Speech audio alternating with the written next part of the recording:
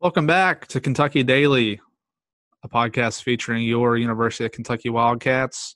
I am your host, Derek Terry, riding solo today. Sean is off doing some scouting of some Kentucky prospects. The 2023 guys are allowed to be seen in person this weekend, so he is off doing that. So I thought, what better way to get into this Father's Day weekend than to talk some UK football recruiting with Josh Edwards, someone that I've known for a long time in the industry. He's a coworker of mine at catspaws.com, a recruiting analyst for 24/7 Sports, and he also does some work for CBS, but we'll get to all that later. But I thought with how much has been going on in this camp scene this summer, you're talking about official visits happening since the dead period was lifted on June 1st. You're talking about guys trying to come to camp to earn an offer. All those things. It feels like a good time to get caught back up with football recruiting because we really haven't talked about it much, really since early March. May, not March, early May.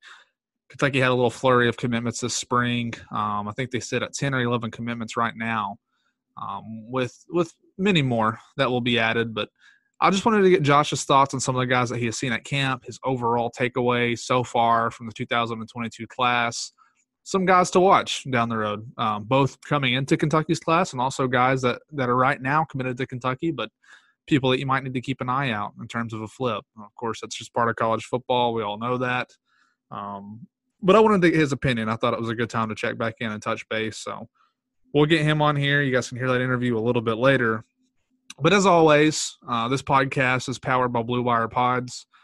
Sean and I have been part of Blue Wire now for about 3 months, and it has been a great experience for us. I think it has made this podcast much better, the work that those guys do. So we're very grateful for them.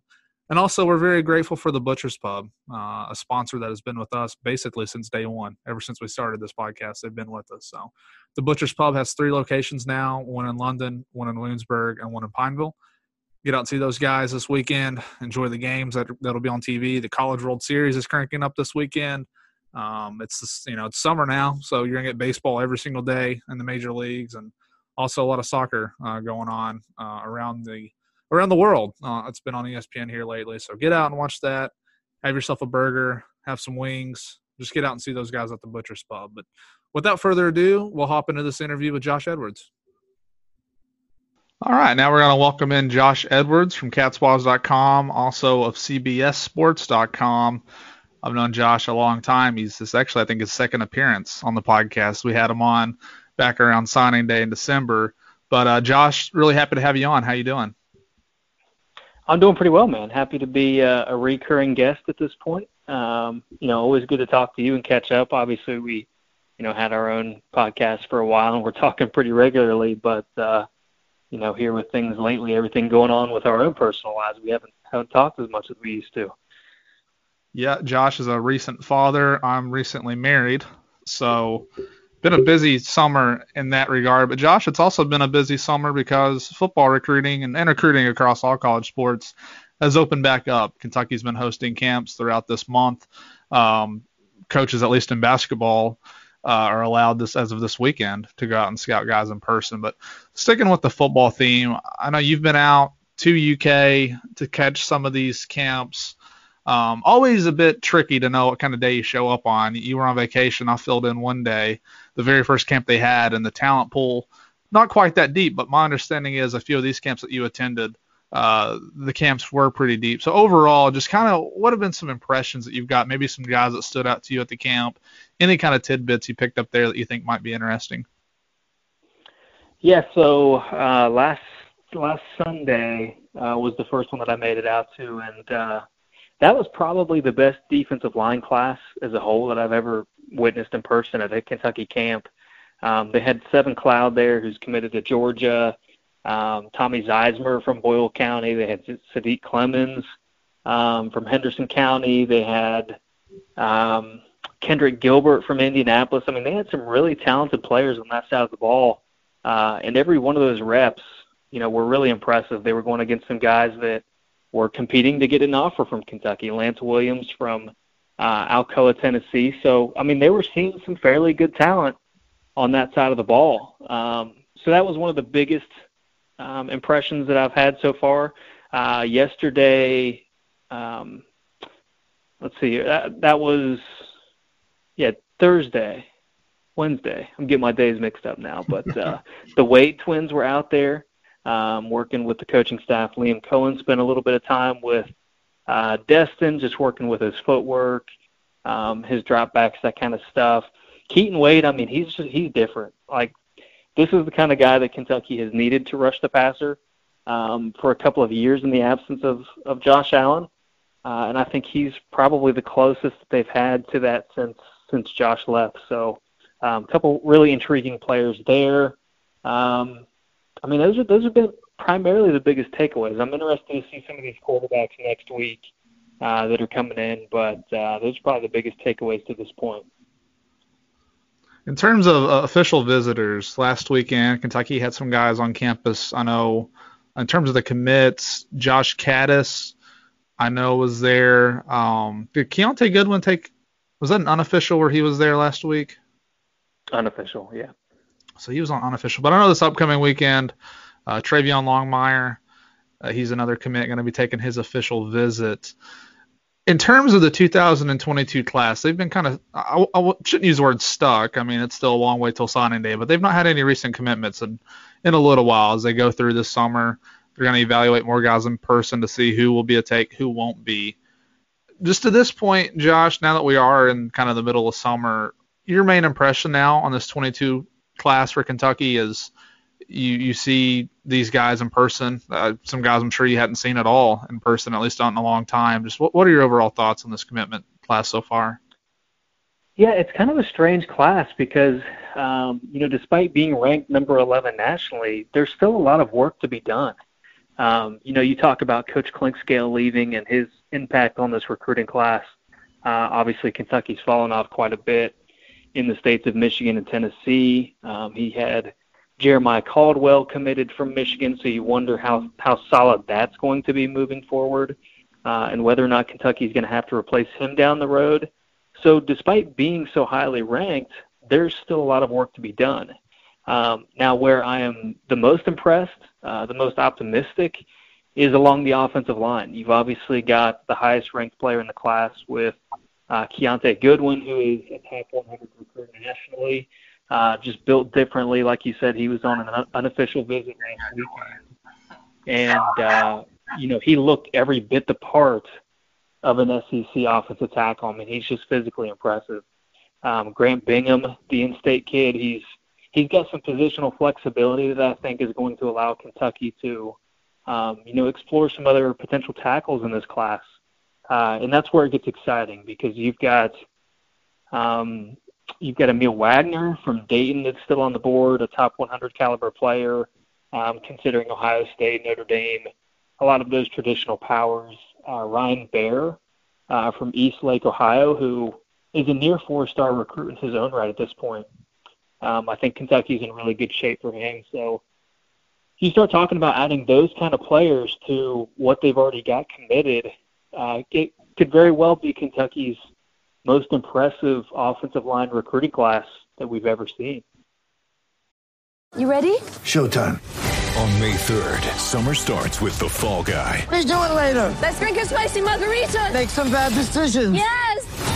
Audiences are falling in love with the most entertaining film of the year. Fall Guy. Fall Guy? Fall Guy. That's what the poster said. See Ryan Gosling and Emily Blunt in the movie critics say exists to make you happy. Trying to make it out? Nope. Because I don't either. It's not what I'm into right now. What are you into? Talking. Yeah. The Fall Guy. Only in theaters May 3rd. Rated PG-13.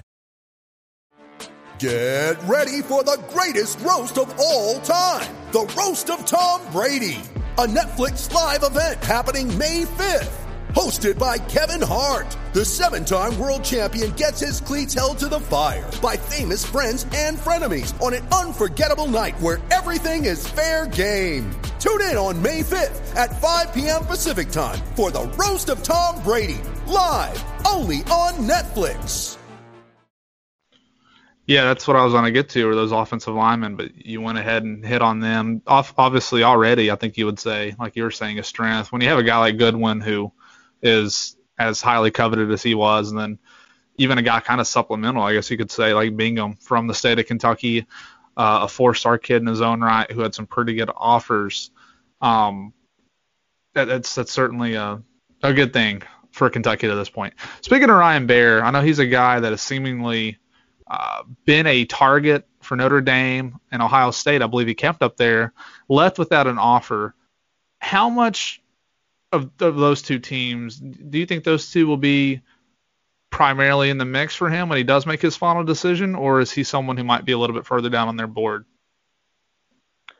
Well, it's very interesting. I think, when Notre Dame offered, they are obviously well known for their tradition of producing NFL offensive linemen, which has to be appealing to any high school recruit. With that being said, when Ryan scheduled his official visit, and he scheduled all 5 of them for the month of June, he did not include Notre Dame, which was, a little bit surprising to me because he had plenty of time to fit them in and, potentially work one of those other schools out. But he didn't do that. And then his father made a comment on social media about, appreciating the ones that have been with them early, that noticed his son early. So that kind of gives me pause to think that maybe Notre Dame's not as big of a threat as what we initially imagined. Ohio State, at one point I calculated that they had 10 uncommitted offensive linemen coming in for official visits this month. Oh, man. Obviously a lot of balls in play for them. I don't know how it will all shake out, but they did have him in town for a workout at the beginning of June, and they decided not to offer him based on that workout. Now the family has said that they're going to continue monitoring that situation. So I do see it as a situation where, potentially down the road, Ohio State comes back if they don't get some of these, uncommitted players, and eventually offers Ryan. I think they would very seriously consider it. It's pretty interesting how many guys Kentucky has gone up against in terms of, we talk about Goodwin, one of the top guys on Ohio State's board, Baer and Wagner, and some of those other guys are, of course, maybe on Ohio State's radar as well. Maybe the Ohio State's not pushing for those guys as hard as they were Goodwin early on, but still good company to be in for sure. Now, Josh and May, that's when Kentucky went on a pretty big run of commitments. I would hit you up, and you would pretty much you would know who the next guy was going to be. So in regards to that, this might be a little bit tougher, especially as they're kind of sorting the board out this summer. But do you have any guesses as to who you think Kentucky's next commit could be? It doesn't really seem like anything is necessarily on the horizon, so that might make it a little tougher to answer. But are there some guys that you feel good about in terms of Kentucky being able to lend them when the time comes? Yeah, like you said, I don't see anything on the horizon in terms of a scheduled commitment. I would say that I'm probably leaning towards Ryan Baer being the next commitment.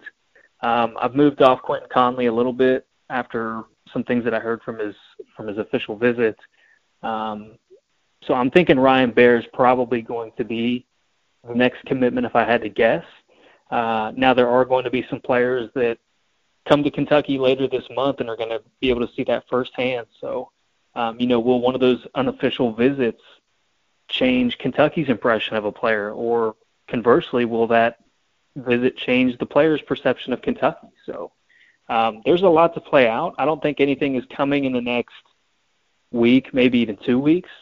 But I think as we get into July, that's probably where you're looking for a potential commitment from Ryan Baer. I don't think Dane Key is going to commit anytime soon. I think he'll probably at least watch a portion of the season before he makes his decision. I know Big Blue Nation is very eager to hear where he's going to go and hope that he picks the school where his father played. But I think this one's going to take a little bit more time to play out. Yeah, and that makes sense. I think for all these wide receivers, they're going to kind of take a wait-and-see approach. Just a couple more questions for you here. It is football recruiting, so I think we'd probably be remiss to not at least mention some of the things on the horizon or in terms of other schools who are involved. We talked about Jeremiah Caldwell a little bit earlier. He got offered by Tennessee yesterday. I think there were a lot of questions with him in terms of how much would UK, even though he's committed, like how much would UK continue to pursue him, considering Steve Klinkscale is his main recruiter. UK's plug into Michigan is no longer here. And then also Andre Stewart is another guy. Speaking of Tennessee, I think he's been up there at least once this offseason, might decide to take another official and go there. I'm not sure if he's been to Kentucky at all since the dead period was lifted. With those two guys and maybe anyone else, do you think there's anyone who maybe UK fans should be keeping a close eye on in this class in terms of where they might be visiting potential flips? I would say Stewart is probably the biggest just because he has interest from so many places. Yeah. Michigan is really interested in him. Obviously, you mentioned Tennessee has hosted him, for an unofficial recently, or it might have been an official. I don't remember, but they did host him recently, and he blatantly said that he was going to consider them moving forward.